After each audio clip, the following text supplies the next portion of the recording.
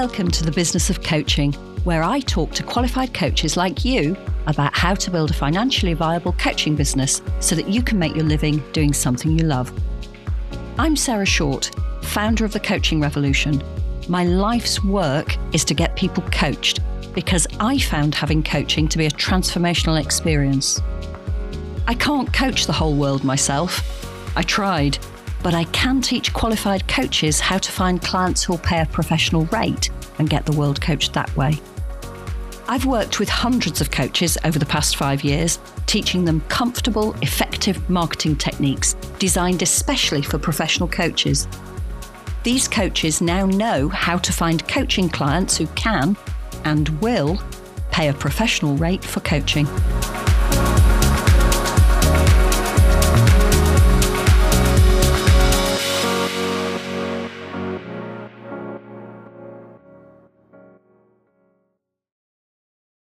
A coaching practice, or the practice of coaching. Someone shared a video with me. It was from their training school, their coach training school, and it was one of 2 sessions that they'd been given on the theme of business development. Let me just go back a bit.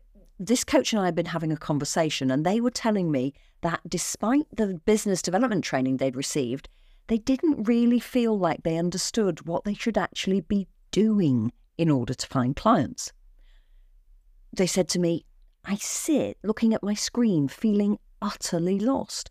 I am very conversant with business development, but I can't see how it's relevant when it comes to finding clients. So back to this video that she shared with me. I watched it, and to say that I was surprised is an understatement. In it, a chap who's really well known within the coaching industry was talking to a room full of graduating students. They'd done their coaching qualification and now they were off into the big wide world with their new skill, and this was part of their day of business development training. Developing your coaching practice is about understanding the different lenses you may find yourself using at any given time, he said. And then he went on to explain with different clients you might find yourself using different coaching techniques.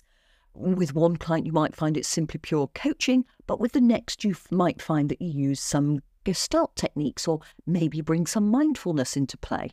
And everything this coach talked about, do you like the fact I was doing his voice? I thought that was quite cool.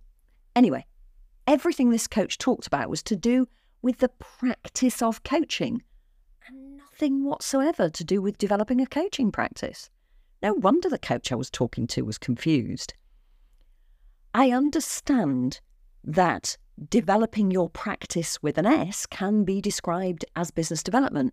However, the coach who had attended this day thought that what she was learning was going to help her find clients, and her understanding of the words business development were totally at odds to the definition that this training organisation had.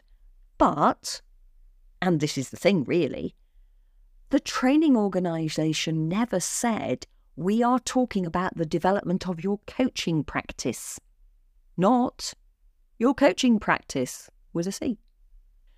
Confused people do nothing. Because this coach thought she'd been taught everything she needed to know about finding clients, she'd been spending her days sitting at her computer wondering what she was supposed to do. Understanding different lenses didn't give her the first clue about how to set about marketing her business. But she thought that that was her failing. She thought that she'd had marketing training and that if only she could figure out what these lenses were, she'd be off. She had no idea that she and her coach training provider were talking at cross purposes. And this confusion led her to do nothing. But in doing nothing, she felt like she was failing. It's like trying to unravel a ball of string, but without having either end, she said. Personally, I wish coach training providers would stay in their lane. They can be the best providers of training on how to become a fantastic coach, but I've yet to see one that teaches marketing effectively. I'm very happy to be proven wrong, though, if you do know of one.